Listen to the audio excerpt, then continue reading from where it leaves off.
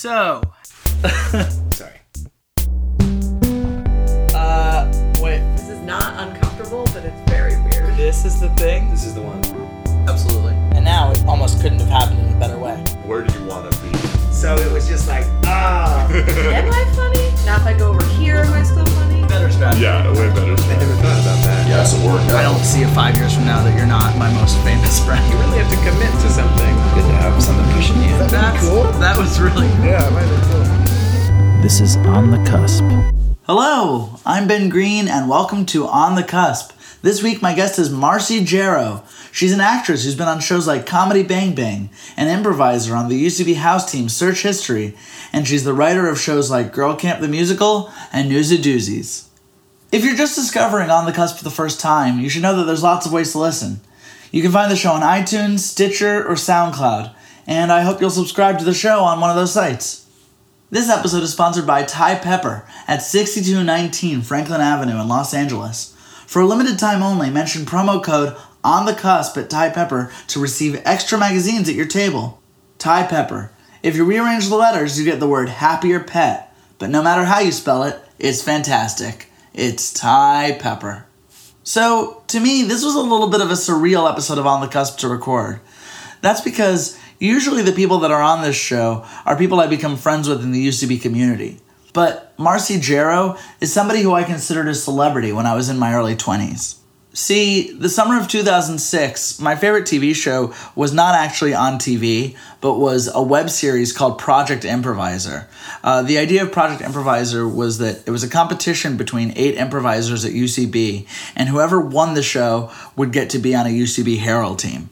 Marcy was on that show, she was amazing on the show, and she actually ended up winning. And so I was a huge fan of hers, and 19-year-old me would have been so excited to know I was going to get to do this episode. What's even more exciting is that Marcy has become an actual friend in the last few years. She's been on multiple teams with my fiance, Madeline Walter, and because of that, I've gotten to hang out a bunch with Marcy and see how funny and generous and kind she is in person. She's actually going to be one of Madeline's bridesmaids at our wedding, and I just wish I could show a screenshot of that bridal party to 19-year-old me. I would definitely flip out. So let's get right into it. Here's my interview with the endlessly charming Marcy Jarreau. I get wet standing in their shade. Something's wrong with my depth perception, so I walk in place till I reach a destination.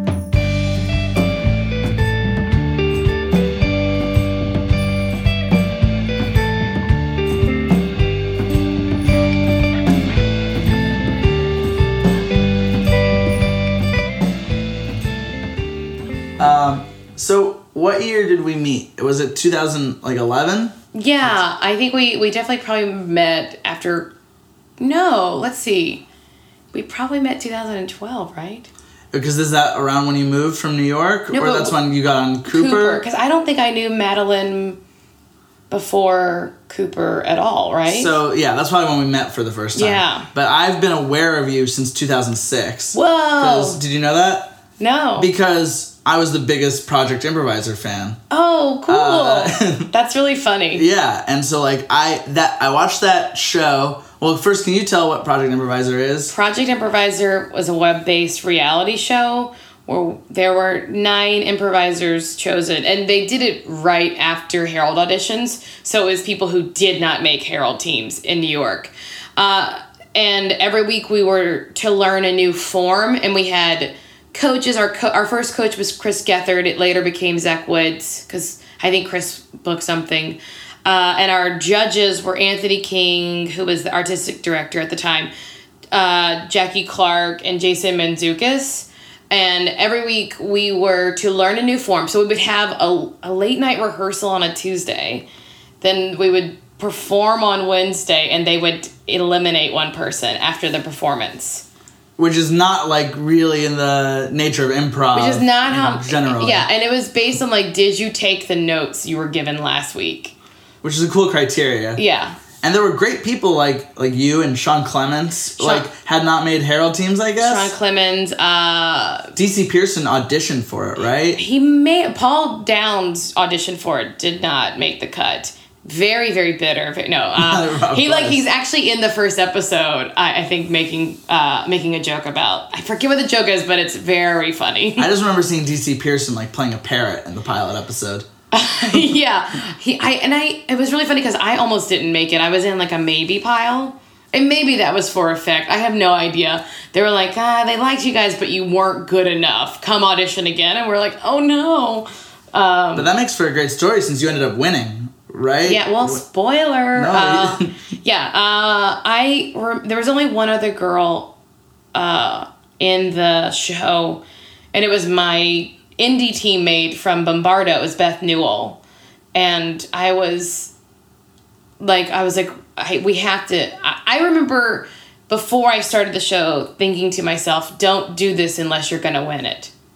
You just have to win it now. Yeah. Because I felt a lot of, girl pressure, not from other women, but that at that time at UCB there were still only 1 or 2 women on every team, and I did not make a team. And it's in a time where they put 5 women, that I remember that specific Herald audition round, 5 women got put on teams, and it was Chelsea Clark, Fran Gillespie, Trisha McAlpin, I think maybe I can't remember the other ones, but it was those people that are still my friends that I remember getting on and being yes, they're good, but I'm so sad that I wasn't one of the 5 women. Yeah. And at that point, that's all we were hoping for, to be one of 5 women out of 40 people being put on teams.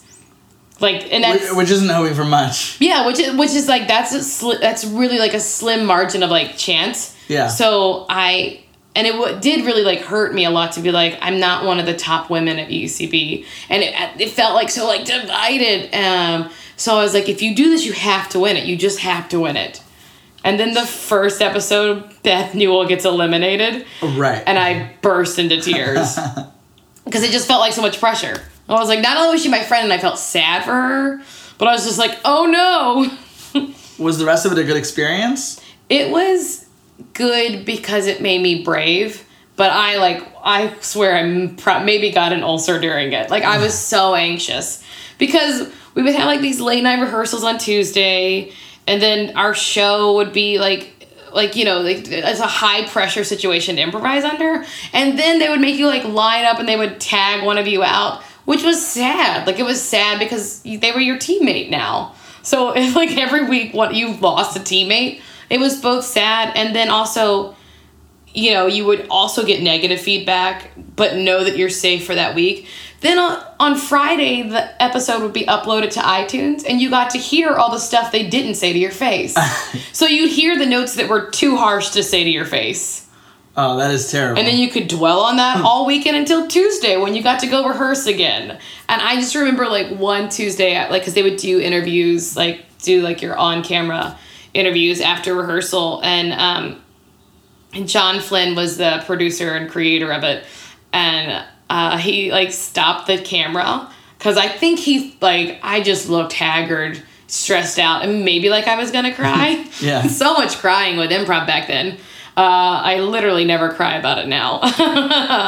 But he stopped the camera to be hey, you're doing okay, and I was I was a mess. Yeah. Jeffrey Marks, who's on a mess hall team now, he was the camera operator. Really? Yeah. A lot of cool people involved in that project. And to me, when I was watching, I was watching it as I was getting to know what improv was, and doing my first training groups and growing to love improv. And so I was obsessed with that show, and it felt to me like a show on TV that I would just I couldn't really tell the difference between how high profile Project Improviser was versus Project Runway. So I think when I first met you, I was so starstruck as the winner of Project Improviser. That's very cool to hear. I never felt any of that. Well, you can ask Madeline that I would genuinely be bubbling behind. That's do you know who this is? That's really funny. I never felt that at all. Because I really was I was a crazy Project Improviser person who would who was the real weirdo on the show. Nick Zimmerman. Like, I found Nick Zimmerman in a line once and, like, came up to him and, like, almost asked him for his autograph. Like... He would have been the funniest person to ask for his autograph because he is so nervous and shy. Yeah. That would have been... I would have loved to watch him deal with that. I'm sure that kind of stuff has happened to him because he was, like... He didn't win because he's not... like, I think I maybe won because I was more like an everyman. Like, I could do all this stuff. Yeah. But Nick was so bizarre and strange and special. But he was a hard person for them to be like, he's doing it right. They're like, he's not always doing it right, but he's doing something else that's very special and cool.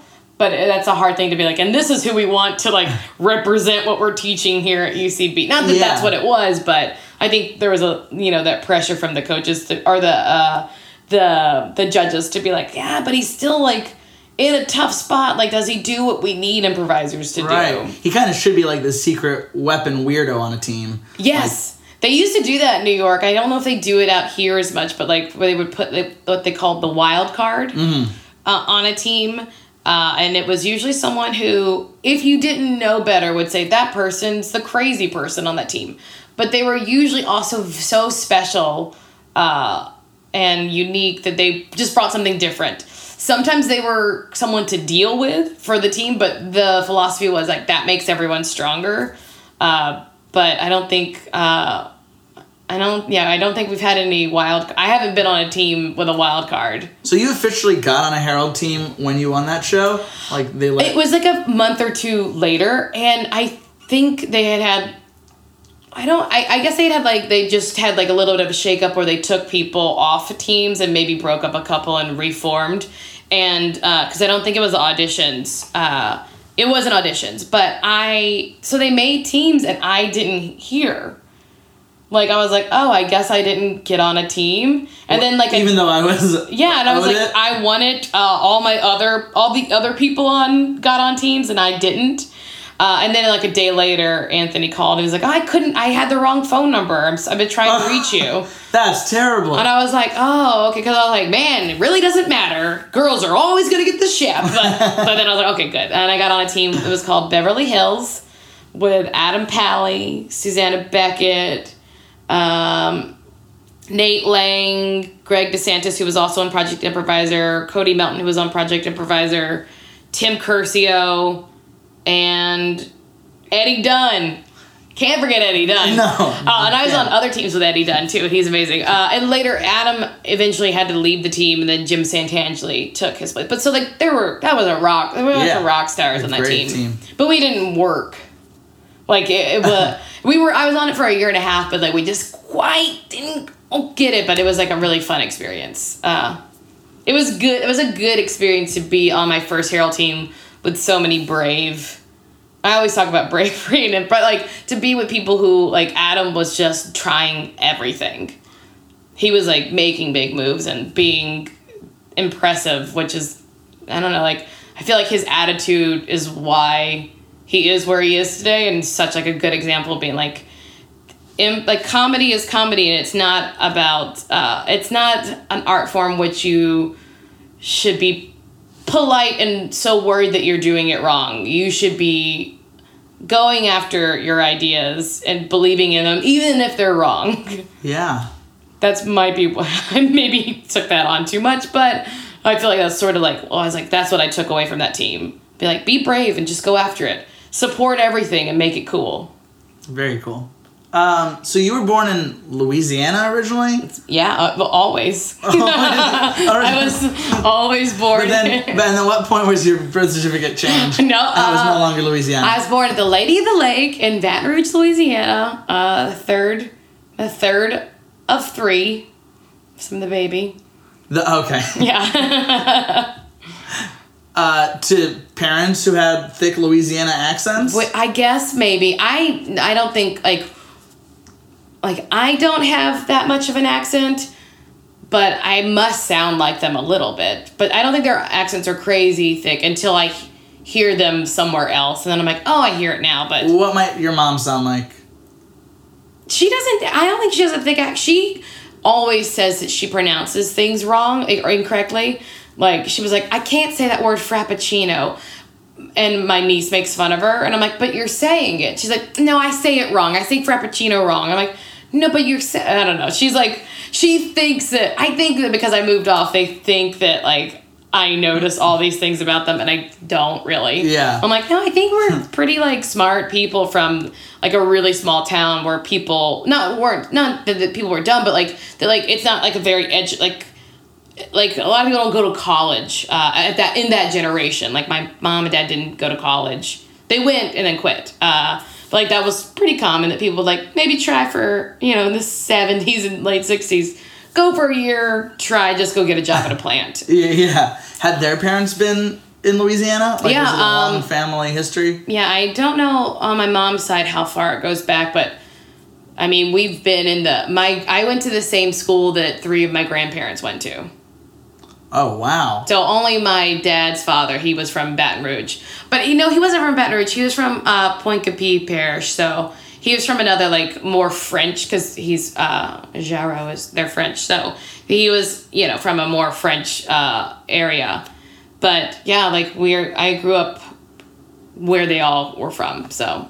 And your parents worked in plants? My dad, I think once I was born, he was not working there any longer, but when my parents got married, my dad was working at Ethel, which was a refinery. An oil refinery? Yeah, I think, yeah. And he was like, I think sometimes, maybe when he was younger, maybe worked offshore. I don't know. But once I came around, I think Dad had already quit that job or maybe been laid off because Ethel's no longer around. So, like, I think it might have been laid off and then got into, like, construction. So my dad had a company called Darryl Jarreau Builders. And then I remember specifically, this is funny because it relates, because I play basketball now as a grown-up, but I remember I was on like a little rec, or like the sports association team, and we were on the team had always been Darryl Jarreau Builders, and then one year it became Jarreau Builders because my dad changed the name of this company because my mom was like so much a part of it that he was like, well, it's not me, it's us now. Oh, that's nice. So, I was like, I know I had a terrible haircut that maybe was a mullet, so it was probably like 1st or 2nd grade when that happened. I just remember the uniforms so specifically. Light blue, white letters, Jarreau Builders. Terrible haircut. But yeah, so like, yeah, when I was in 2nd grade, but she had been working with him since I was born, because I remember, like, from being young, going to check job sites and having roofers come to the house to pick up checks and stuff.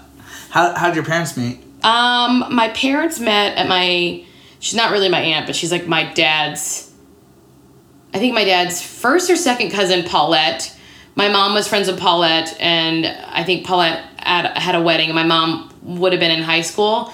And she met my dad at the wedding and thought he was very cute. They did not start dating. He was engaged like 2 or 3 times before he met my mom. Without ever getting married? Yeah. I think that was like his, I think it was his trick to be like, let's get married. I think that's how he got women to have sex with him, was by proposing. So, very elaborate. Yeah. So I think he was like maybe with someone else at the wedding, but my mom thought it was cute.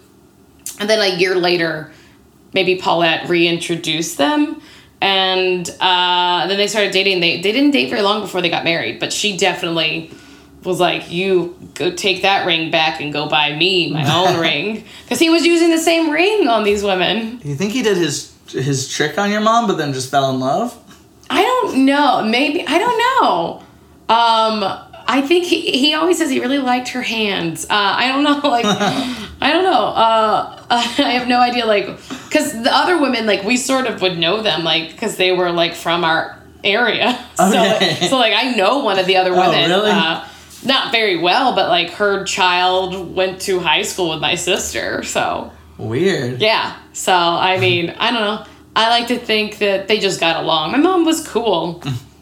And she wanted to get married because she wanted to drop out of college, and her dad had a rule that you either go to college, get a job, or get married, and she didn't want to get a job, so she got married. Yeah, what's she like in general? I always say that I only knew my parents, like, after years of them being married, so I think they sort of started I don't know what they were. I have no idea what they were like when they were younger because they might have been more different, but they seem very similar like outgoing, like personality wise. So I'm just, whenever people are like, what are your parents like? I'm like, I don't know, like me. Like the fruit does not fall far. My mom is, she's very opinionated, says funny things, like just has like a fun way of looking at stuff sometimes. And so like, yeah, we're pretty, and my dad is very like outgoing. People are always like, oh, he's so charming and fun. I'm like, yeah, that's his outside personality. He's a little more, I mean, he's old now, so he's like a little more like, he's not grumpy though. But he does like, he likes to watch Fox News.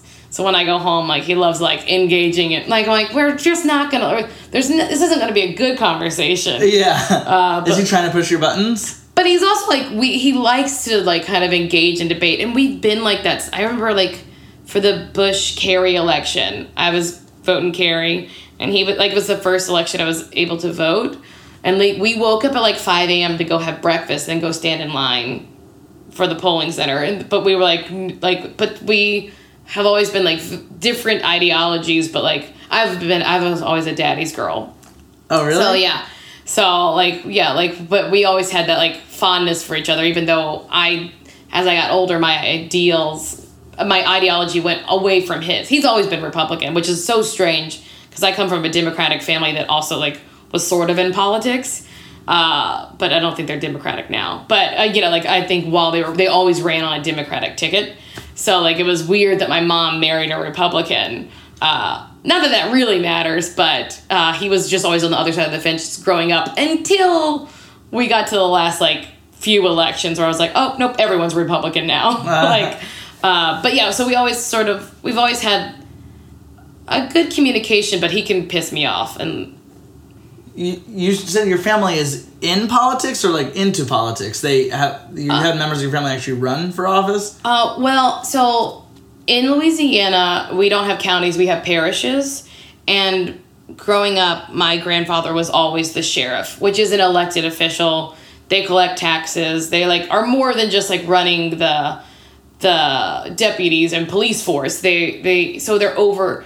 He was sort of like in charge of all the criminal stuff in the area, but also like did tax collections and like anything that had to do with like that sort of thing. Like he, would like if someone weren't paying taxes, he could go take their stuff, and then he would have like a sheriff's sale and like to get money for so that was like sort of like I think maybe all sheriffs do that. I have no idea, but that was like his role.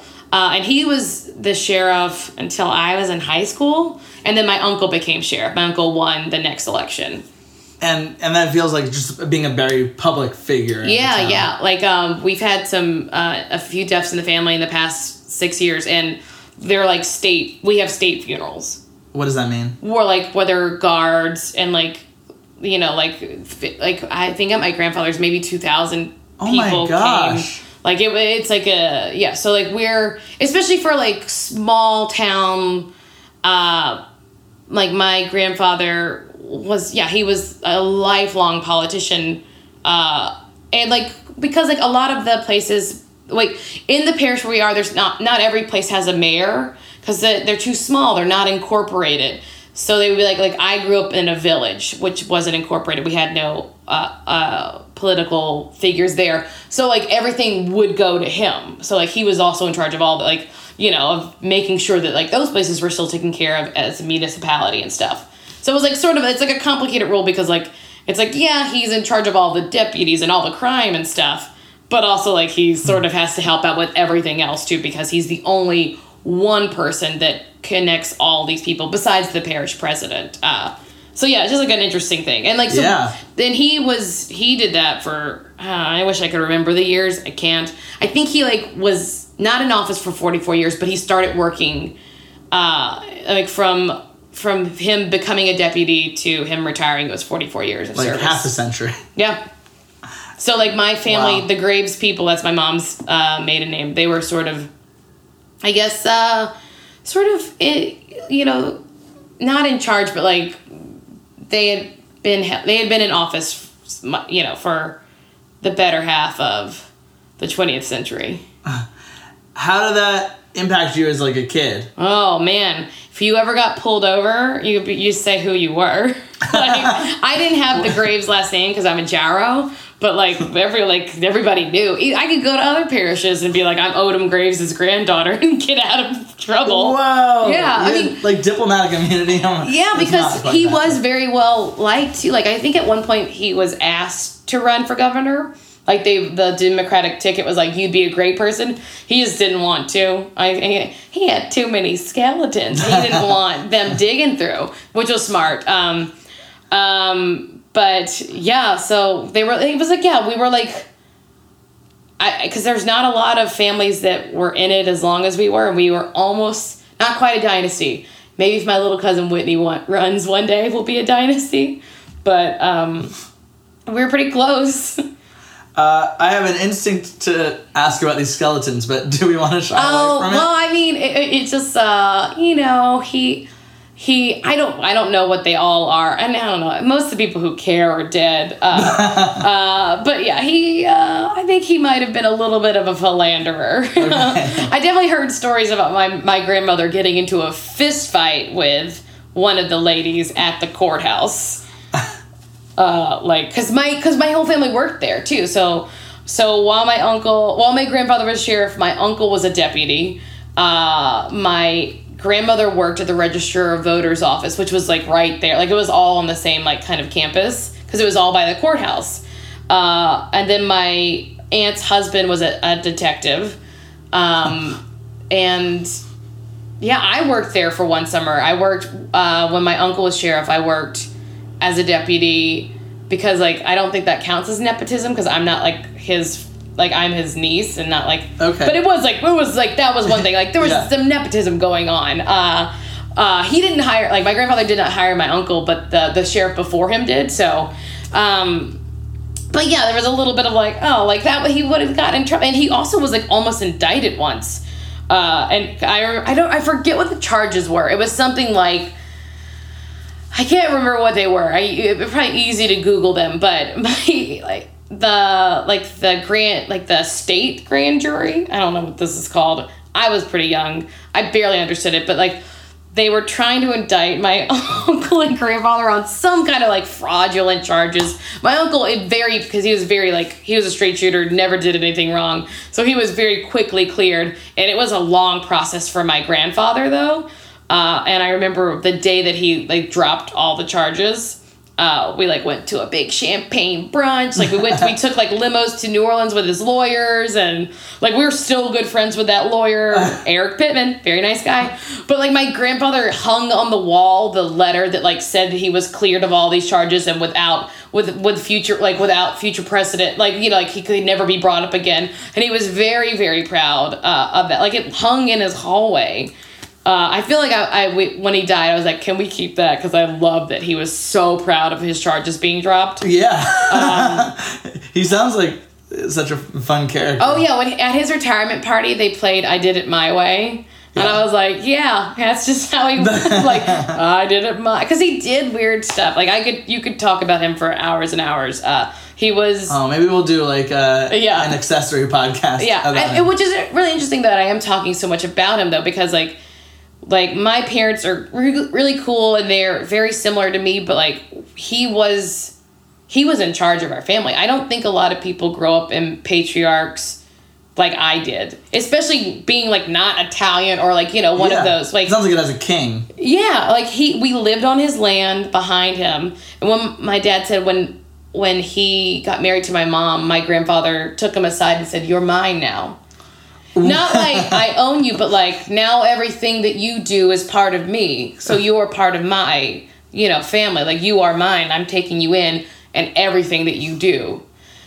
Which is intimidating, but also sort of like that's how he was. Like you were his, he was taking care of you. And I think that's why he was such a great person in the area, because like he took care of his people. He felt like they were all his and he was taking care of them. As a little girl, were you pretty similar to what you're like today? Mm-hmm. I've had the same personality since I was born. There was never a moment that I shift. Maybe the only thing is that maybe I've gone a little easier on myself as I get older, because think I said when I came in, like, there are certain parts of my personality that I'm like, God, I just wish I could pull back on that, like being sort of like, I'm going to tell you I'm telling you all the thoughts that I'm thinking now, or like how you should do this thing better. And I've sort of always been like that. But also sort of just like a little, I'm not a wild person, but there is a side of me that even to myself is unpredictable. Like, there's just something in me that I'm like, I don't know what I'm capable of.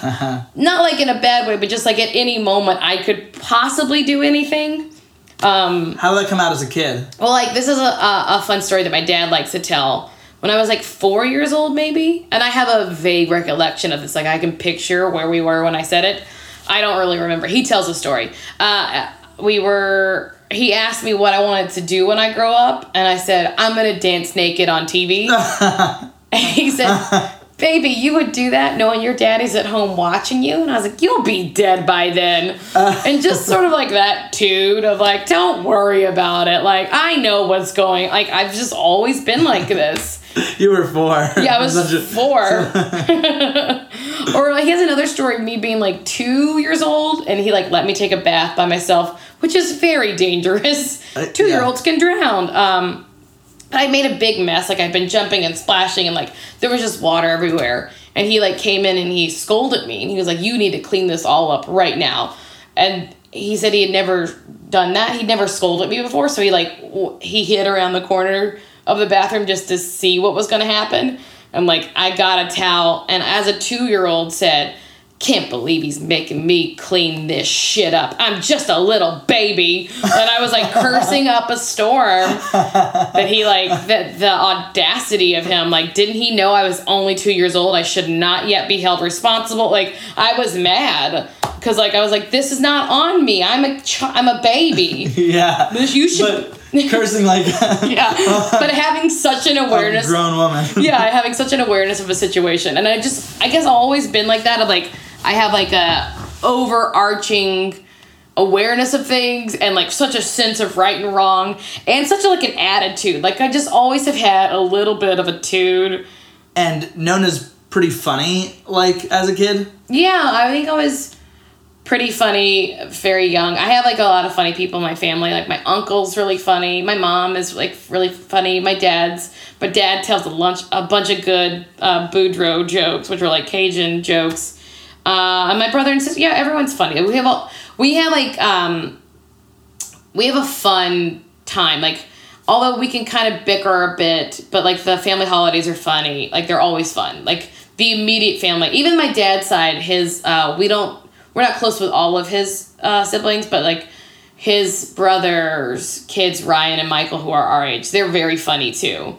So I think we just had like, and I think the Louisiana's personality is sort of like a fun, it's a lot of drinkers, a lot of partiers, and a lot of people who like to poke fun at one another. And that's sort of just the culture. It's what I think of the culture of Louisiana.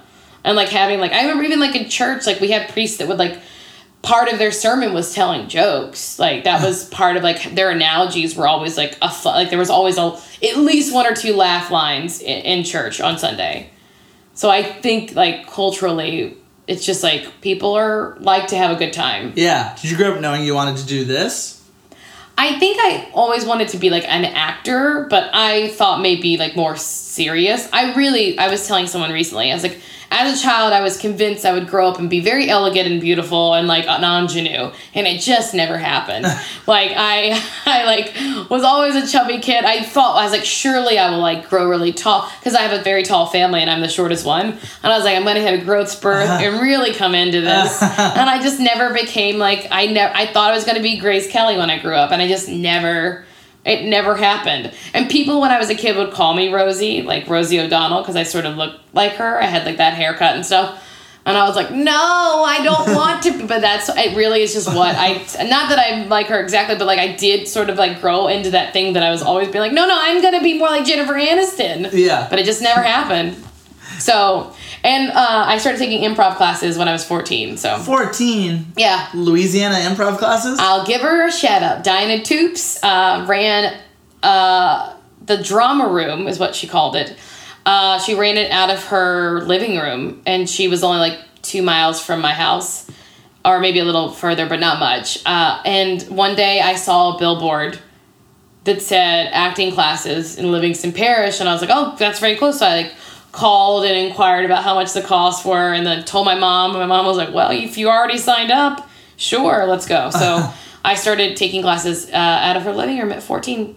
Had you done plays before that, or that was like... When I was 12, I did Baton Rouge Little Theater one summer of like this workshop where like you just do monologues and stuff, or like small scenes. So I did like a monologue and a scene. And I remember my scene partner forgot all of her lines, and I was furious. I was furious. And she was so casual about how she forgot her lines. She's like, I don't know, on stage. So I was having to deal with it. And I was just like very upset when I walked off stage, which is so funny that like, and then like the next summer, I think I did a class at LSU with like more monologues and stuff. It was more serious, and I really liked that. I liked the more serious stuff, but then the next year is when I started doing improv. But it was sort of like a natural thing to, like, it felt we were just doing Spolin exercises. So Viola Spolin, so like kind of like doing like, they were kind of like acting stuff. So we would put on plays, but like she started like a short form group out of it. So by the time I was a senior in high school, sometimes I would be checked out of school early to go perform for the Lions Club. Whoa. And like make a little money. And you were already really good? By the time I was a senior, I was really good. Because I took a lot of class. Like, yeah.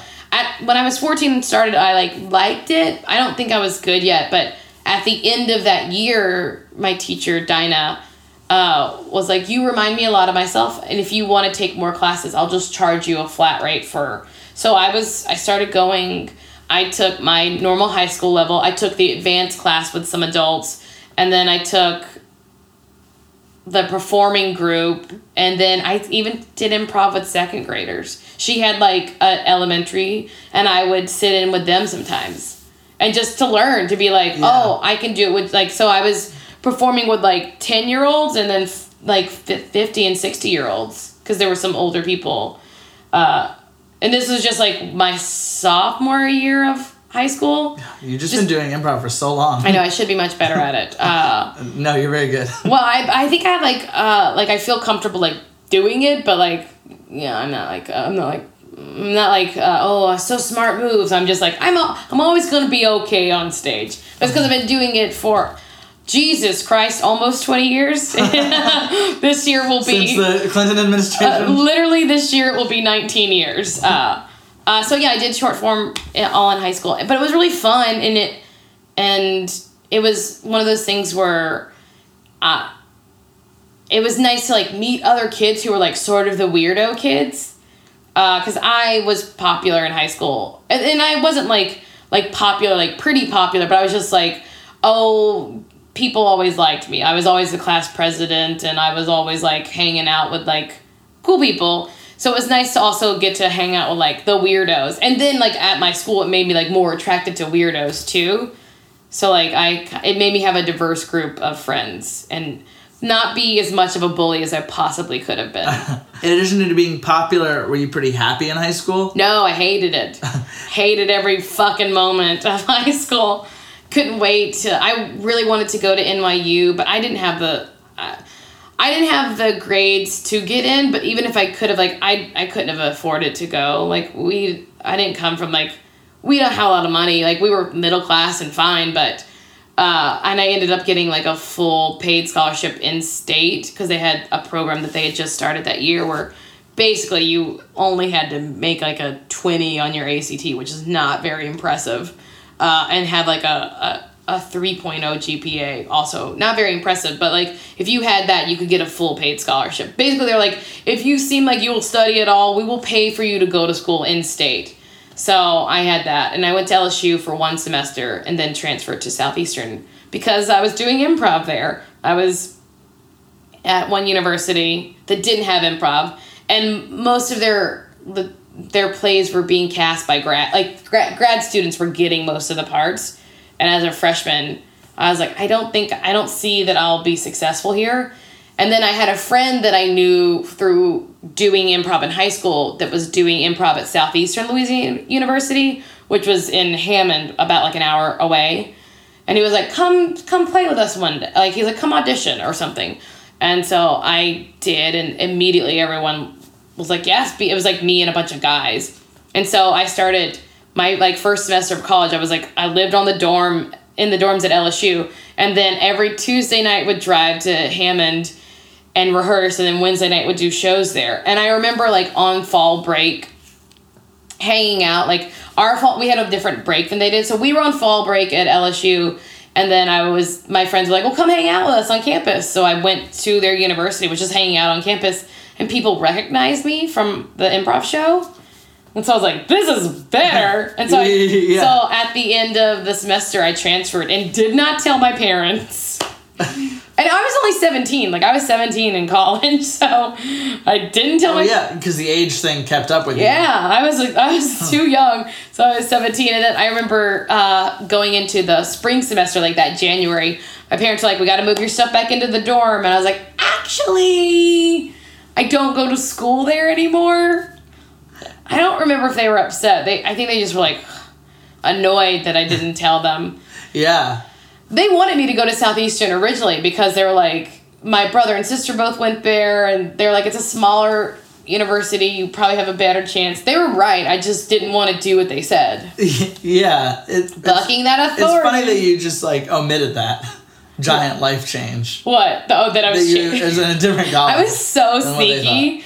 I don't think I learned to talk to my parents till I was 20. Like in that way. What else were you doing sneaking around? I just wouldn't tell them stuff. I didn't tell my mother when I got my period. Like, I just didn't tell them things. I just was, like, I didn't tell them I was doing improv at this other university. I just wouldn't, because I knew she wouldn't like me driving so much at night. Because I was 17, so she just wouldn't, it was not smart. And it was like an hour each way. Like, I was driving 4 hours at night. It's very young to be a traveling comic. Yeah. So, but then it all, like, it was great. Like, once I transferred, the theater department there was smaller, but they had, like, you know, they put up stuff, so I, like, got to be in plays, and then was doing improv, and everyone, like, people knew us. Like, my improv group was called Nameless. This is our catchphrase. We'd be like, individually, we are nothing, but together, we are nameless. That was absolutely, it would be like, I'm Marcy, I'm Aaron, I'm blah. Individually, we're nothing, together, we're nameless. But it was like, they were doing cool stuff there. Like, we would do, like, intros to our show that were basically, like almost dance numbers. But they were like sketches that we were doing we were doing nonverbal dances, because the guy Connor McGibney, his mom, Connor started the group, and his mom was the dance teacher, and she did a lot of, like, modern dance, and a lot of the guys in the group were in modern dance. So we would do and actually this guy that I know out here who was at LSU, Michael Gallagher, would, like, do, like, these really cool musical edits and stuff. Like, he would, like, take stuff from movies and then music, and we would, like, do almost like a ballet, like, an interpretive dance that was funny. Like, it would always, like, be, like, a funny thing. Like, I remember once we did, like, this Matrix thing. It was really cool. We were all dressed in black, and two of the guys were just in suits, and we were, like, picking them up and moving them around, and, like, they were doing the fight sequence, and, like, we would do weird stuff like that to be like, that's how we start our improv show. That sounds really great and, like, slightly better organized than some, like, comedy stuff that happens today. Yeah, it was really cool, because we were, like, we were allowing ourselves to be, like, more artsy-fartsy. Like, we were letting that be part of it, not just, like... And because, like, improv wasn't what it is, like, now everyone knows what it is. Back then, it was, like, sort of new. Like, Whose Line was on TV, but it was, like, just sort of gaining its own popularity, like... and, like, yeah, that's why every university didn't have... That's why I left LSU, which they got it the next year. But it was still cool to be, like, I could be on the ground floor doing this with, like, these... I think it was, like, 11 guys. I was like, this is really cool. And I got to say a lot of, like, what I wanted to do, because I was feeling at that point that I didn't want to do games. I didn't want to play, like, interrogation or party quirks. Like, I was fine to do that, but I really wanted to just do scenes. because I had this idea that I was ready to do long form, but no one knew what it was. But I'd heard about it. And you had like a natural pull towards it. Well, I'd heard it, like my teacher in the teacher that I went to in high school told me about a thing called the Herald. I didn't know what it was. I had no idea what it was, but I knew it was something that Mick Napier had told. Like she met Mick Napier at a workshop once, and she was like, and they do a Herald, and I had no idea what it was. I as far as I knew, it just was a thing that took an hour. Yeah. And I was like, that's what I want to do. So I was like, let's just do scenes. I just want to do plain scenes with no gimmicks. I just want to find the funny in the scene. So I was like feeling that at like 18. I was like, I just want to work on that stuff. At 18, had you ever heard the term game before? No. But that's not so far from finding the funny. Finding the funny is kind of like a cousin to that, right? Yeah, I think that I could do that pretty naturally, but I still was relying a little bit on just being able to turn a phrase. Yeah. And be clever. And spontaneous. And spontaneous, yeah. And like, just like, I really was like, I was always the only girl, and I think a lot of women felt intimidated because the boys were very funny, but a lot of my humor came from just putting them in their place on stage a lot. Yeah. But again, this is a time when like UCB is still very new, even in New York. Yeah. Because that was 2001. Yeah. When I started college in 2000, so like, yeah, doing improv, like, I don't, like, what, 99 is when they started, so like, but it hadn't spread like at all, so. Right, it was very niche. Yeah, so like, I got to New York in December 27th, 2004, so basically 2005. Yeah, so how was the rest of college? Were you happy in college? No, I think I wanted to go to New York from the age of 12. And it doesn't sound like, so I've asked a couple of times if like you were happy at these different ages, and it sounds like you haven't been. Like there have been cool things going on in your life at those places, but like you had like an inner like. Would you call it like unhappiness or just like restlessness? Restless. I've always felt very restless, and like I wanted more, and I even to this day feel that way. But I've gotten much better about understanding that like. This is what happiness is. Like, you feel happy right now. You want other stuff, but that doesn't mean you're not happy. But when I was younger, I really felt like I don't have all these other... I wanted to fast forward. I just wanted to be 30. I always wanted to be 30. I was like, just get me there. I want to be there already. I want to be, like, that mature. I want to be, like... I want to look like that age. I want to be that. I just wanted to be there. I don't know what I thought was going to happen when I turned 30, but that was always where I wanted to be. But even, so I was very restless, and I didn't think that I was going to do improv, though. I still was like, I want to go to New York and be an actor. And for a while, I was considering moving to Chicago to pursue improv, but I was just like, I don't know, I sort of want to be an actor more, and I don't know anyone in Chicago, and I've never been there. But I'd been to New York a few times because there was this guy who would come and do workshops with us. Like acting, just like straight up like acting, doing scenes and plays and stuff over the summer. And he'd come every summer since I was 16. And I was like, I think I want to go to New York because once he let me come to stay in his house with his wife and kids. And he like lived on Perry Street, New York, which is beautiful and idyllic. Like, you know that part of New York, right? Like Perry Street, like right off like 7th Avenue, like the heart, like the village there. Mm-hmm. And I was like, this is what life will be like. Because he lived in a fucking beautiful brownstone. And, like, the best part of New York where, like, everything is, like, cute and adorable. And, like, he would, like, send me to acting classes. And I was like, that's going to be my life. I'm going to go to New York and do, like, weird scenes with, like, you know, like, very, like, Meisner-esque things with people. Because that's what I did at 17. So I was like, that's what New York will be like.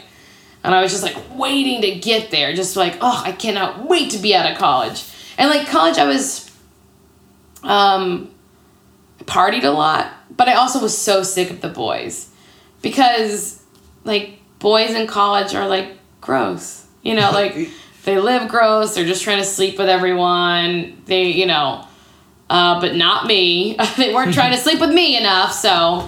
So I was just, like, ready to be, like, I'm ready to be, like, out of this boy mentality of, like, being the only girl around. Even though, like, we had a few other girls that hung out, too, but I was just, like, ready to move on and do something smarter and more sophisticated. than what we were doing, which was like a lot of rap battles and stuff. And I was like, I'm just over that. Like, I think I've always just wanted something with a little more integrity and then I would also I've never been a good student. Like, I would always miss 3 weeks of a class and then have to write. My last semester of college, the last few weeks, I wrote 21 papers in a week. Because I hadn't done any work all semester, and they were like... Were they all late? Yeah, they were all late, and the people were like, well, we'd like you to graduate, so would you do this, please? And I was like, yeah, I can do it. 21 papers? That's like... What is that, 100 pages? I don't know. It was awful. I remember my mom, during that time, she was like, if you put this much effort out, you could have finished law school by now. If what you're doing this week was how you treated all of your days... you demonstrated that you were capable of writing 21 papers in a week. It would infuriate her that, one semester... Because I lost my scholarship pretty early on in college, by my second year. Because, one semester I would have a 4.0, and then the next semester I'd have a 1.5. I would just let it all... And it had nothing to do with, the subject matter. It was just whatever emotion I was feeling at the time. That I was just I don't want to be there. I can't... I would go be on campus and not go to class. Yeah. I would just be hanging out with all these other theater kids smoking behind the theater and stuff. Just being an idiot. And it did work out in the end. It worked out. It was fine. And I never declared a major. I graduated with general studies. General studies. I'm telling you, I hate authority. When people tell me I have to do something, I start figuring out any way to not do it. So I just I was like, well, I have 138 course hours. You want to not graduate me? Because I'm done. No matter what, I'm done. And so the dean was like, I guess we'll just do it. So is New York what you thought it was going to be? No. Why? No, not at all. I didn't know anyone there. And I lived in a women's boarding facility. Oh, that's weird. What is that like? If you were at the Bell Jar, you know how Sylvia Plath lives in the Barbizon Hotel? It was like that. And I think it came from that era of the 60s of a place that young women or old... There was a lot of old women there too. It was... The house I lived in was called the Brandon House, and it was run by the Volunteers of America. Which I have no fucking clue who they are. But it was all women lived there. No men were allowed above the lobby area. So it was it was on 85th between Weston and Riverside, the Upper West Side area. That's pretty nice. Yeah, it was a pretty nice area. And it was there were 20 or so women around my age, between the ages of 18 and 40. And then there were some really old lady. Everyone else was a very old lady who clearly they did not want to leave New York, but their kids were not taking care of them. And so they would live in this place that was a dorm style. We had communal bathrooms, and they offered us breakfast and dinner. If you woke up early enough, you could get breakfast, and then they served dinner between these hours at night. So I think that's what it was a nursing home for some people, and then for young people from different countries and from different parts of the United States, we kind of were there. It was cheaper than getting you couldn't have. It was $1,000 a month. I couldn't have afforded to live in Manhattan by myself at 22 for that. Plus breakfast and dinner. Breakfast and dinner. And I really did, we took advantage of it. So we got to know each other. So it was sort of a nice thing. And that's where I started there, and then I think I went to an improv. I went to see a show. I think before I moved to New York, I had known this guy. I'd done an improv workshop with some in the Catskills in New York. I had flown to New York to do this week-long intensive retreat thing. And I met this guy, Michael Gelman, who was running Second City at the time in New York. Second City was trying to start up a theater in New York. So I met Michael Gelman and this other guy, Jeffrey Sweet, who was a playwright. And they really at that workshop were and Gary Austin was another person who he's one of the founders of the Groundlings. So I at the age of 18 worked with these cool people. And so when I moved to New York, I got in touch with a few of them, and they were very nice to me. At the age of 18, they were you are great, you should do, they gave me the confidence to be you could pursue this, continue on, which was great because I was one of the youngest. It was like a bunch of 30 and 40-year-old actors who were like looking for something. So like, it was just like a cool thing. So I called Michael Gelman when I got to New York, and he's like, man, we're about to close up shop. It's not happening. He's like, he's like, we're not really doing much. Go to UCB. He's like, go there. So I went to a show, and then like after the show, I remember being outside the theater, just kind of like waiting around for, I don't know what. I knew no one. I was just like standing outside the theater. And then this girl, Emily Tarver, who I'm sure if anyone knows New York people, like, people would know her. She was like, hey, and she had a southern accent. She was like, hey, what are you doing? She's like, you looking for someone? And I was like, no, I just came here. It's the first time I've been. And she was like, come to McManus. So, like, that first show, I went to McManus and then met so many people who I would be friends with in the future. Yeah, who's there? I feel like there were a lot of like the Reuben Williams people there, but when they were on Dillinger, I think that's like of that era. So I think they were there. I just kind of like saw them. It was like a whirlwind of people being around, or like Lawrence was like the bartender at McManus who he's always the bartender at McManus. I met a lot of those people who were just be like foundations of that culture out there. And then I was like, I'm gonna do this. I remember that first night being like, I'm going to do this. I'm going to get on a Herald team. And someone being like, you don't know what you're talking about. It's not that easy. And I was like, don't care. I'm going to do it. And then a year later I was. So oh, that's fast. I think it was like a year and a half later that I was. Because I moved there in December and then I got on the next September. And had fun going up through the classes? Oh, I loved it. I immediately loved it so much. Tara Copeland was my 101. And she was a doting teacher for all of us. And, like, she did this thing where she would go out with us after she did a thing that was really smart. I don't know if it could work the same in LA because we don't have the same, like, walkable bars. There's not as many.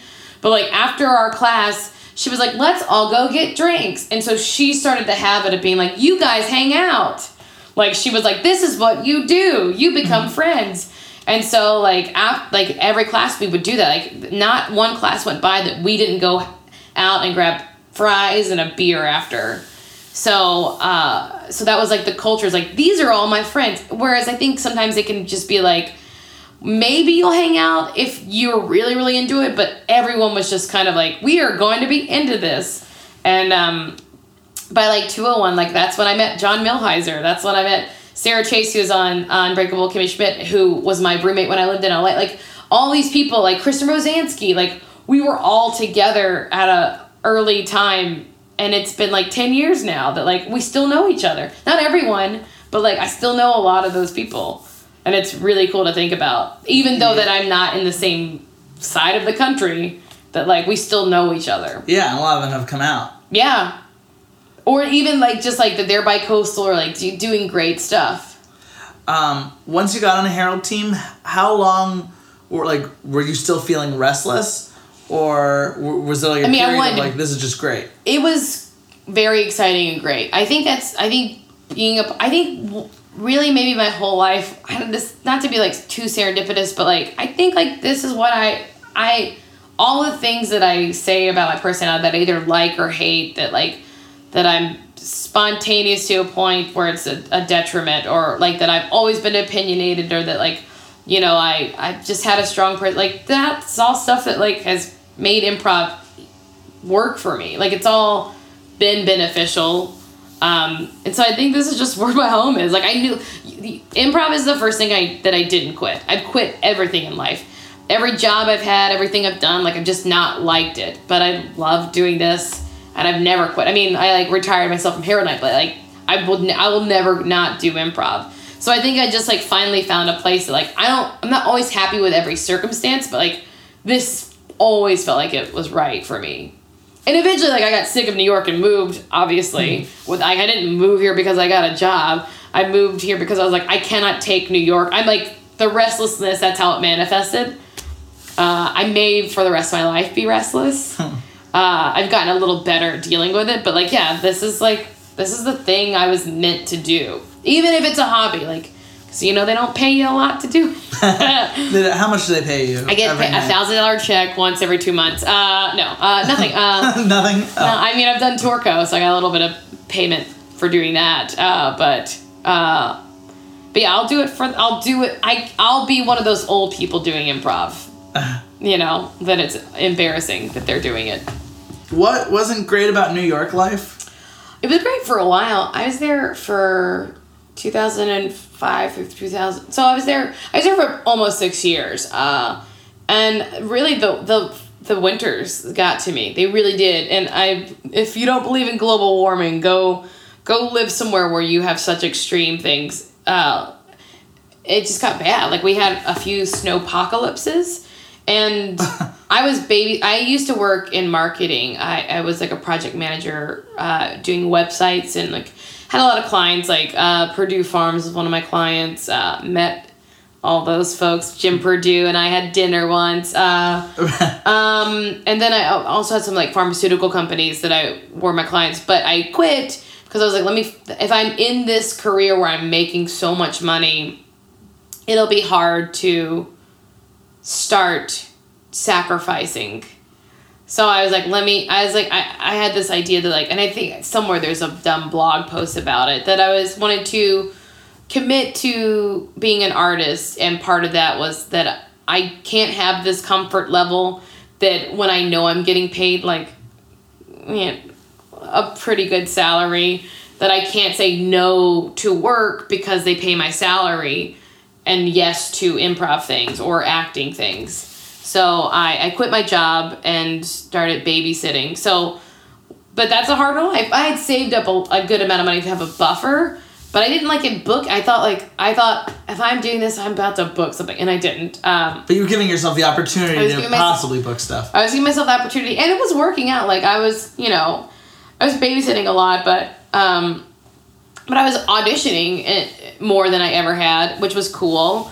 And, but then like winter came, and like there was already that December slump where people are not maybe using you as much because they're traveling. And then we had like 2 huge snowstorms back to back. So I like didn't work at all. And not only did I not work babysit, but I wasn't coaching because people were like, people got stranded, and like they like that like snowpocalypse, the first one that happened in like 2010, I think, like literally like the city was shut down for so long. So I was like, damn, this is really like, it's physically, I can't survive here. Like, I could barely pay rent, and like literally like I was like, we don't have food in the house and I can't get it because stores are closed. Like, I was like, this is bullshit. Oh, you literally can't survive here. I was like, this is hard. Like, this is like, we're actually like, this is like, you can't just order food. There were buses abandoned in the streets. Like, I was like, what do we do? I can't do this. And so like, I was like, I'm going to move. And then another year went by, and then we had more snowstorms, and I was like, for real though, I'm going to move. And so I knew in my heart that I was like ready to leave. And I was just sort of feeling like a little stressed by the city. And I was like on a Herald team at New York that was really great, Bad Man, with awesome people. And I was doing Tour Co. And that was cool, but it wasn't enough. And I knew we were about to become a weekend team, and like, that's what everyone wants. And I was like, it's not enough. Like, I know I'm about to get all these goals that I always wanted, and it just felt like, why isn't this enough for me? And I was like, because I want a career. I want my career, and I'm ready to like move on to that stage. And I'd had like, I've done like commercials and never booked anything. Like, I think I booked one commercial in New York that still runs to this day. You can see me in a ball gown, and someone is calling me my pug fat. So it's on like the Animal Planet channel. The audition was for a crazy cat lady, and I was like, oh, I booked it. Then I show up on set, and they're like, wear this ball gown. I was like, cool. And then I got on set, and the director's like, I'm going to do the narration. It won't be me, but I'm just... And it was like, my name was Nikki and my dog's name was Paris. It was like a play on that. It was like, Paris is out of shape and so is Nikki. And I was like, uh-oh, they're calling me fat. And I didn't find out till on set. Yeah, I was that's like, very unpleasant. That the joke was like, you're a fat lady. And I was like, oh no. And I was much thinner back then. So I was like, this is a nightmare. But I wasn't booking stuff. So my first feature that I auditioned for, I got like a meeting with the director. Like, not a meeting, but I got to audition for him directly. And it was for young adult with Jason Reitman. And I was like, my very first audition, I got to do that. Yeah, that's amazing. And then the next thing I went in for was actually a movie that Aubrey Plaza was on, Safety Not Guaranteed.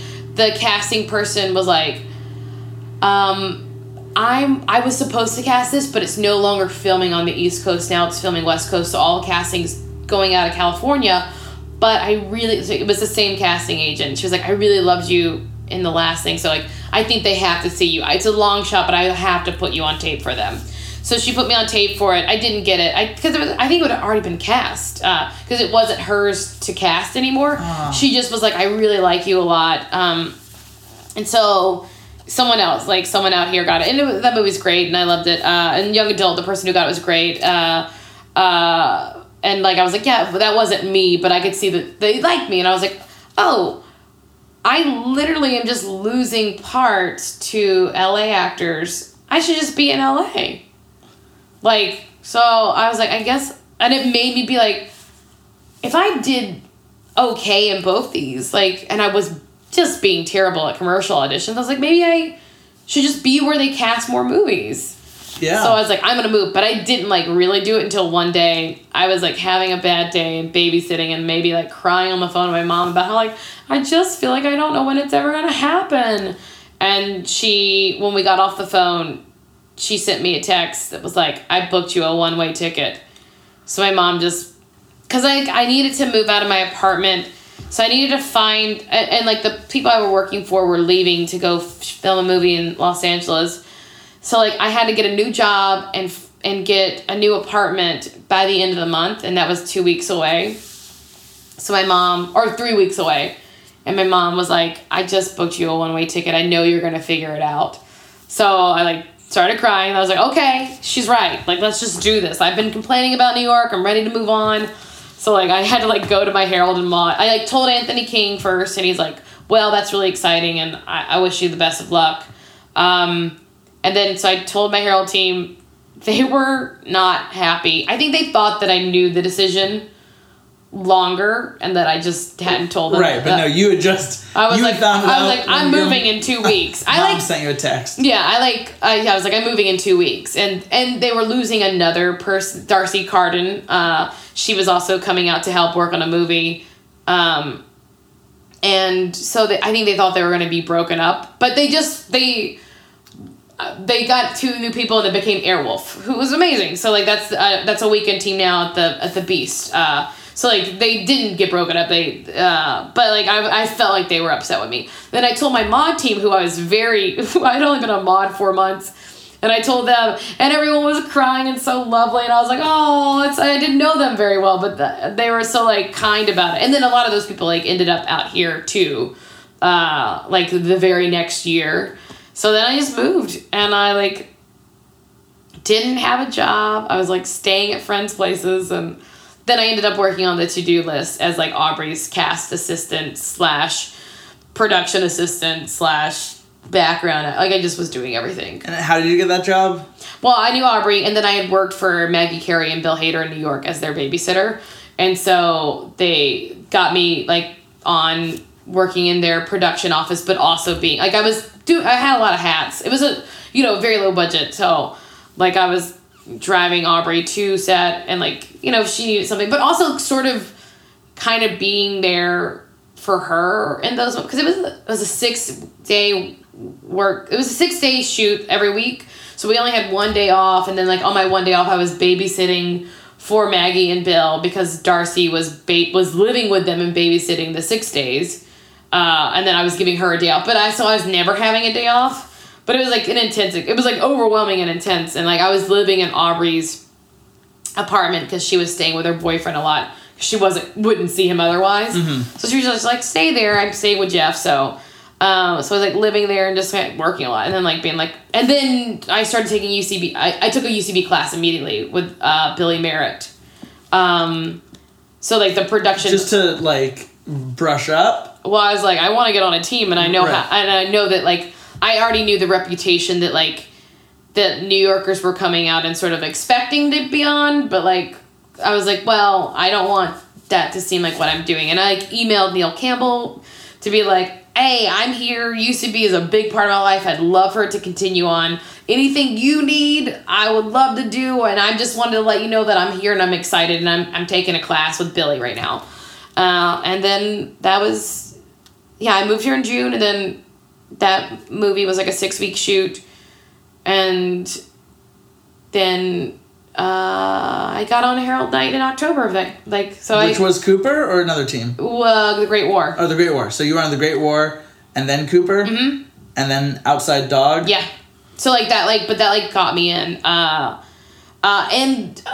grandmother loaned me money to buy a car and do first month's rent, and then she died, so I did not have to pay that back. Oh, that's because it was a loan, but I was she gave me $6,000, which because I didn't have any money, I just came out here broke, and then so I was able to get my apartment and buy a cheap car that's still knock still running. And then Sarah Chase and I moved into the place on Beechwood, which in September, and then I got on Harold Knight in October. It was perfect. It was so perfect that it worked out, and it's so crazy that I got onto Harold Knight so quickly. And the Great War was already a team. Brandon Sornberger and I both replaced 2 of their current members. They had never met me. They had never seen my face. I think Josh Simpson had seen Project Improviser. He was aware of it. Mm-hmm. And I just walked on one day replacing a team member. They had never heard of me, and they were so gracious and nice. Oh, that's really nice. Because I could imagine that would suck. I was replacing a friend. They didn't know me. Yeah. And and it was just and Neil Campbell was so immediately welcoming. I know some people find him a little intimidating, but he was so immediately nice to me that I was just oh, everyone is friendly in LA. And he was there was background work on Comedy Bang Bang, and he was hey, I know you're new here. If you'd like to do this, I'd love to get people in the community. He was he got me work and stuff. So I was immediately this is home. It just felt like home so fast people to me. People being actually nice. Yeah. And no snowpocalypse. No snowpocalypse. LA has its own hard things. God, I've paid so much money in parking tickets, thousands. I've literally paid thousands of dollars towards towing and parking and all kinds of stuff. Or last year, my engine blew up, so I had to buy a new engine. Yeah, it's just a thing is going to keep happening. Yeah, it's always be a nightmare. But everything else has been the people and we have Carmageddon. You have Carmageddon. New York has snowpocalypse. No, Carmageddon is always a fake out though. It's always supposed to be Carmageddon, and then no one's on the roads. Maybe Carmageddon is just your car being towed at the worst moment. Yeah, that's my car. Going to an audition at 200 La Brea and then walking out to your car being towed and being that audition just cost me $700. Yeah, that's the worst. That's happened to me. But yeah, LA was so immediately welcoming. And then, a lot of good New York people were moving out. Paul Welsh and I were not friends in New York. Not that I didn't like him. I was he's very funny. I didn't know him though. And the New Yorkers out here kept together at first. So got to know New Yorkers that I didn't know very well that were very nice. And Paul and I have become just such close friends. Or even Nicole, I didn't know her in New York very well, and then becoming really good friends with Nicole and Madeline. Not that Madeline's from New York, but I feel here everyone is so willing to give everyone a chance because everyone could be future superstars, and that is so much more apparent here than it was in New York. In New York, it was you gotta prove that you're the best, and here it's just man, someone cannot even get a call back for Harold Knight and then book something and become very wonderful the next, week, or not wonderful, but not become wonderful, but become someone that we all respect. Yeah. It has nothing to do with this theater. It's just that we're all like-minded individuals chasing something special. And what a great house that UCB is for us to live under for the time being. I feel you've had the interesting experience of having people you're very close to have really big things happen to them. Yeah. John Milheiser getting put on SNL. How do you react to those things in the moment, and how does it feel to you? Aubrey was the first close friend that really took off, and I'd still say, I'd argue she's one of the most famous people coming out of UCB, period. Yeah, she is. She's doing amazing stuff. It was always just so exciting. it's never surprising who makes it big because they're always like the tenacious ones. It's a good reminder to be tenacious. Like Aubrey, even when she was just like a waitress who couldn't afford to buy dinner, like she always seemed like she was on the verge. And Millheiser's always been just like making stuff and doing things and you gotta do this and you gotta come to my show. Like he's always been like just so good at like going after what he wanted. And so it's like, yeah, those people are gonna make it. And then there are people, you know, like I wasn't as close to Donald Glover, but like we were friends and we did improv together. Peaches and Cream, y'all. That was our team. But like just to be like, yeah, you're so insanely talented and just going after stuff with gusto. It's a good reminder to do that. Yeah. I feel like it's pretty encouraging to see all that stuff happening. And to be like, if it's not my day-to-day, like it's here. Like it's on the horizon, you know. And whenever good stuff happens to friends, I think it could be easy to be jealous. I've never been a jealous person. It's just not, it really is not in my nature to really be jealous. I don't know. I'm very lucky that that's a true thing because I can be kind of bitter about a lot of stuff. But jealousy is not like a real thing for me.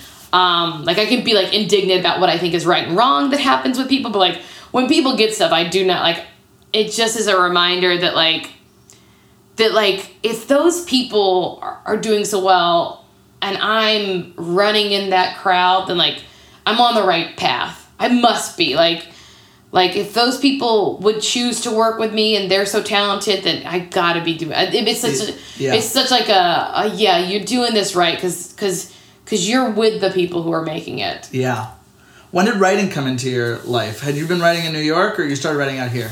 I wrote a musical in New York with Leslie Kareen, who's out here now. We wrote a musical together. I one day like just thought of a song on the subway and then immediately like got off the subway and left her a voicemail like singing the song, being like, I don't know, I just want to write. Maybe we should. What was a piece of it? It was Pillow Fight Love Scene. It was like, oh, how did it go? It was like, I think originally I was like, it was like, you wear that tank top and strawberry lip gloss and I'll wear my nightgown and have my hair down. It's our pillow fight love scene. And it was just this idea that like two young girls would fall in love and like have their first lesbian experience together, but have no clue what to do with it. Yeah. And so we wrote a musical called Girl Camp about like these counselors in training who like fall in love. And it was really fun. John Flynn, who also did Project Improviser, was our director. And I'm not a musical person, not into them, don't watch them. But Leslie was someone that I knew, like, we did Story Pirates together in New York, so like we, we're always kind of singing and doing stuff. So we wrote it together, and we wrote it very fast. We wrote it in 3 days, and then cast some great people, and it ran at UCB for like 10, 11 months. Like it went for a long time, and we it was really fun. And then my friend Brian Glidewell had an idea for a musical, but he was just sitting on it. And we worked together at like a technology company at the time. He was a developer and I was his project manager.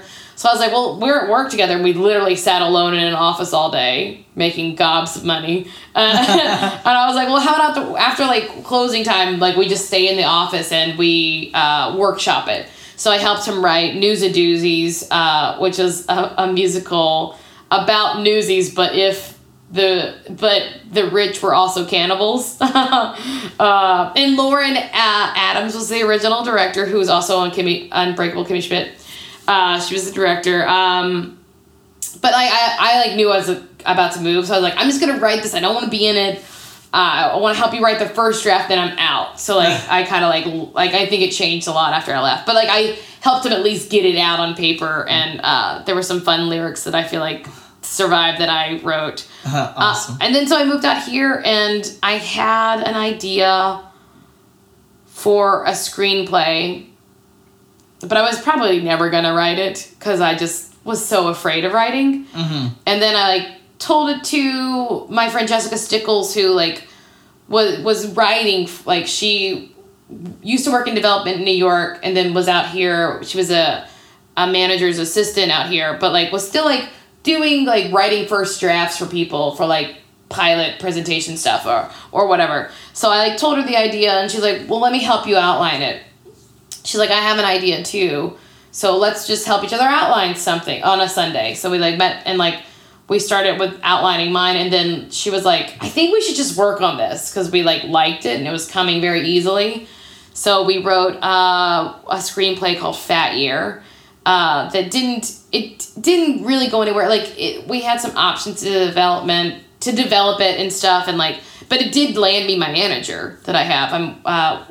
And like, so, cause it got around, like we passed it to all kinds of friends, wrote, we just had like a first draft, like we placed in a few, what do you call those contests, like script competitions. Yeah. We placed like not far, but like we were making it into like the finals or whatever of things. And so it was like a decently funny script. Yeah, but that's so much cool stuff to come out of. Yeah, out of like your first like screenplay. Yeah, and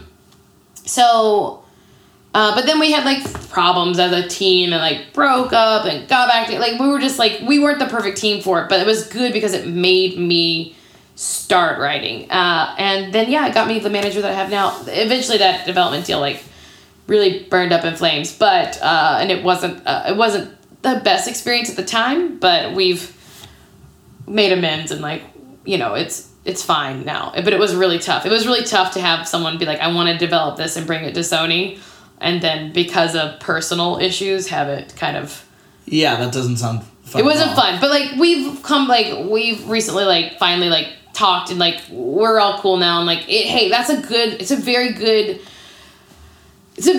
learning experience to have my first thing happen like that. Because I was like, okay, now I see what can happen. Mm-hmm. And so then I was, like, resigned to be like, I'm going to work by myself. And then the very next thing I did was I tried to write a pilot with Jeff Hiller, who's amazing. And, like... We didn't really get very far in the writing process, but we did go pitch it around. And that was so cool. Like, to go from someone who was terrified to write my whole entire life to, like, writing one full thing and then the next year, like, being at, like, on lots, like, being at Fox, being at Universal and being like, I'm pitching, not to those companies, but to other production companies that are there. Like, I was like, man, this happened so fast. Yeah. Like, but I didn't think I was good enough to even try. And I tried it all, and I'm already, like, telling people other ideas that, like, and everyone, like, I feel like the biggest lesson I learned is that, like, I was telling myself no for years. And the moment that I stopped, everyone was just so willing to give me a shot. And it's like, put this in the podcast for sure. Stop telling yourself what you can't do. Like, let other people do that. Just try it all and see what comes. I mean, I still like, hey, I haven't sold anything. I haven't really booked anything big, but like I learned some big lessons that like no one doesn't want me to. And I feel like, yeah. And I feel like when you're on a lot, like it feels like you're doing it. Yeah. When you're like being like, okay, here's some, like someone be like, I like that. What else do you have? Like it's so funny to be like, these are seeds that like maybe nothing will come from, but like someone who can make something happen is listening to me. Exactly. It is crazy. It's crazy. It is the craziest thing. And I feel like, for a while, and I think still like LA is feeling like the land of milk and honey. It's a land of like a lot of disappointment too. And like that is like, it is more real and every day than it was in New York, because in New York there weren't as many things that I was literally being turned down for, but it also is like, man, it feels pretty cool to even like get in your car and like drive to Fox and like have a meeting and then the next week go in for an audition in a building next to it. Like it's just cool to get to do it. I just have to remind myself that it's cool, and I think that's what the restlessness that I've felt my whole life, like it's starting to feel less intense out here because there's a cool stuff going on, you know? And like, I see more, I'm starting to see, like, I can't take away the past 10 years. Like, I can't say that was for nothing. It made me so confident and have such a strong voice and like figure out a lot of like what I want to say. And then so now I'm here and I'm able to say it. Yeah, like you're in like the best place you could be right now. Yeah, and I feel like recently, the past like 2 years especially, of being like, remember that this is happy, like this is cool, and like I was saying that Paul Welsh and I talk about, we are so lucky. Like not only do we know the most talented people, like hands down, I know funnier people than any of you people will ever meet. No, you know, like we all know these people that are amazing, like. We know, like, the best people, and not only are they so funny and talented, but they're so nice and so willing to, like, help and, like, you know, like, it's just amazing. Like, I think LA gets a bad rap for, like, being, like, people are fake, or, like, yeah, I guess, but people are fake in my hometown, too. Like, you know, like, people are fake everywhere. But in the UCB community that we're a part of, and I think LA's really good at being like the nicest, coolest people are the ones that we want to stick around. And like, that's just sort of like the energy, the core of the people. Not that New York wasn't like this, but there was a little bit of like, you're not, like, you couldn't get into the inside of it. Like there was like, there seemed to be more blockades of like, you know, you haven't made it to the inner part of it yet. Mm-hmm. And here it's just like, who's the inner part? I have no idea who they are. Right. Is it Betsy Sodaro, who's the nicest, friendliest person you could ever meet? Like, is that who the, like, is it might be, but like, because of, I think I credit it to a lot of Midwesterners being out here. And like, this, because like, that makes sense. Like geographically, they're like, there are like a lot of heartland people here who are very like, just like, if nothing else, like just welcoming and hi, nice to meet ya kind of people. Whereas like New York is kind of like busy, like just being your own, like, this is my world. That like, it just feels like friendly and warm. I was like ready for the change. Yeah. Is there a moment that you think about is like, that's been like your happiest moment out in LA? I don't know. I mean, you know, I'm on a team with your fiance, Madeline, and Nicole Byer, and I love everything we get to do together. Like, we went to Portland and we ate too much food and got sick, and like, I was just like, we're so stupid, and like having traveling to do a show as that team. Yeah, but I don't know. Getting paid by people to. Yeah, like that kind of stuff has been fun, and then I'm on Search History now. With a bunch of amazing ladies, and like sometimes we just have the most fun. Like, I don't know if there's one moment, or maybe this is even like a stupid thing. Like, I think my first year in LA, one of like the first like buds I met like out a lot was Drew Tarver, who is insanely talented, friendly, and fun. Like, he's just got it all. And I remember like just being out late drinking with him, and then like we walked outside of Birds and it started to sprinkle, and I drunkenly screamed at this person I didn't know very well, "You need to put me home." I just said, "You need to put me home," and then like he made sure I got home okay.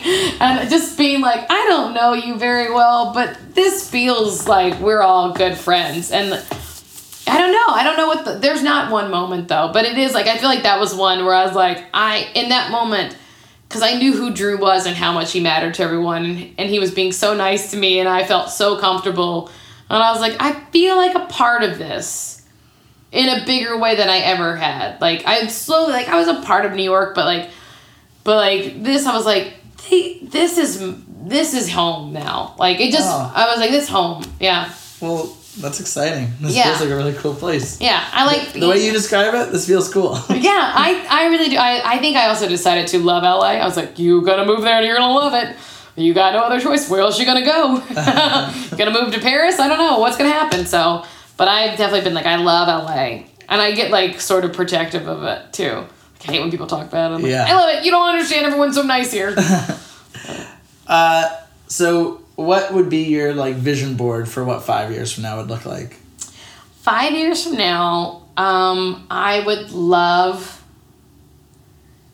to be doing it all, I guess. I would love, 5 years from now, I would love to have a movie that I wrote in production that I'm starring in. Yeah. I would love to have other stuff. Yeah, I could see myself... I see myself in a writer's room, and I see myself on camera, and I see myself doing with all of our friends. and like helping other people. I don't know if I would direct, but maybe that's something I could do one day. Yeah. But definitely like writing and acting like on and man, I could see me and Rebel Wilson doing a movie together. That's a crazy thing to say out loud, but like I once had like a 1-2 line interaction with her, and I was like, I like her. I think I would like to work with her. Like that's what a vision board is good for. Put that out there. Yeah. Or I wanna write something for Emma Stone. I love her. I want her to be in a movie of mine. What is it called? You're secreting it. I'm secreting it. I'm saying it very clearly out loud. I would like a house with a pool. In the Hollywood Hills or someplace else? I think in the Franklin Hills. Yeah, I like that area. I'm so close to all the things anyway. Like, I like just move 2 blocks north. Is what I want. I guess. Does your pool have a hot tub? Yeah, hot tub next to it. Man, doesn't that just sound nice? Yeah, that sounds really nice. I just feel like because actors, like not because like I want wealth and money. It's just like you have such like a stressful long day. Like, don't you just gonna hang out in some water on the weekend? yeah, a lot. Just hang out in some water on the weekend. Have some friends over. Come float and drink a beer. I'll have 3 PBRs for you. You and Madeline can come on. I'll have lots of snacks for her. Oh, yeah. She's going to need a lot of snacks. She loves snacking. She's not a big drinker. No. Give her a PBR full of combos. You know what? She loves Diet Coke. She loves a Diet Coke. I know. I watched my Diet Coke disappear last night. Oh, yep. She just drank it all. What a monster. But yeah, that's it. And it's not doing anything so different, but just doing it on a level where we're getting paid. Yeah. I just want to... Because that seems like that would be the coolest thing in the world, to do all this stuff you love. Yeah. And get paid. I feel like I would love to work with Paul Feig too one day. It's been secreted. It's secreted. This is a secret. Don't tell him. Marcy, thank you so much for coming on. So much fun for having me talk. I loved it. No. It's the best. Thank you. Thank you, Ben. I'll see you soon. Yeah, bye. Okay, get out. Rock, rock, rock. Favorite song I wrote in a cluttered room with the ceiling low. So if I stand too straight or I stand too tall, I bump my head and forget it all.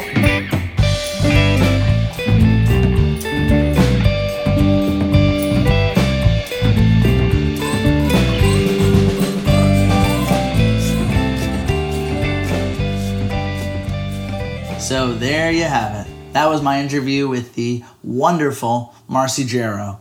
If you want to see Marcy perform improv live, you can see her at UCB Franklin every Sunday night at 11 with her team Search History. Again, I hope you'll consider subscribing to On the Cusp, and if you enjoy the show, you'd make my day by rating us or writing a review on iTunes.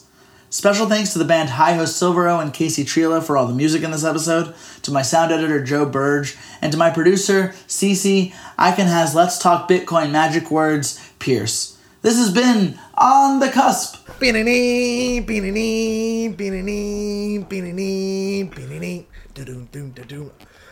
That's your outro music.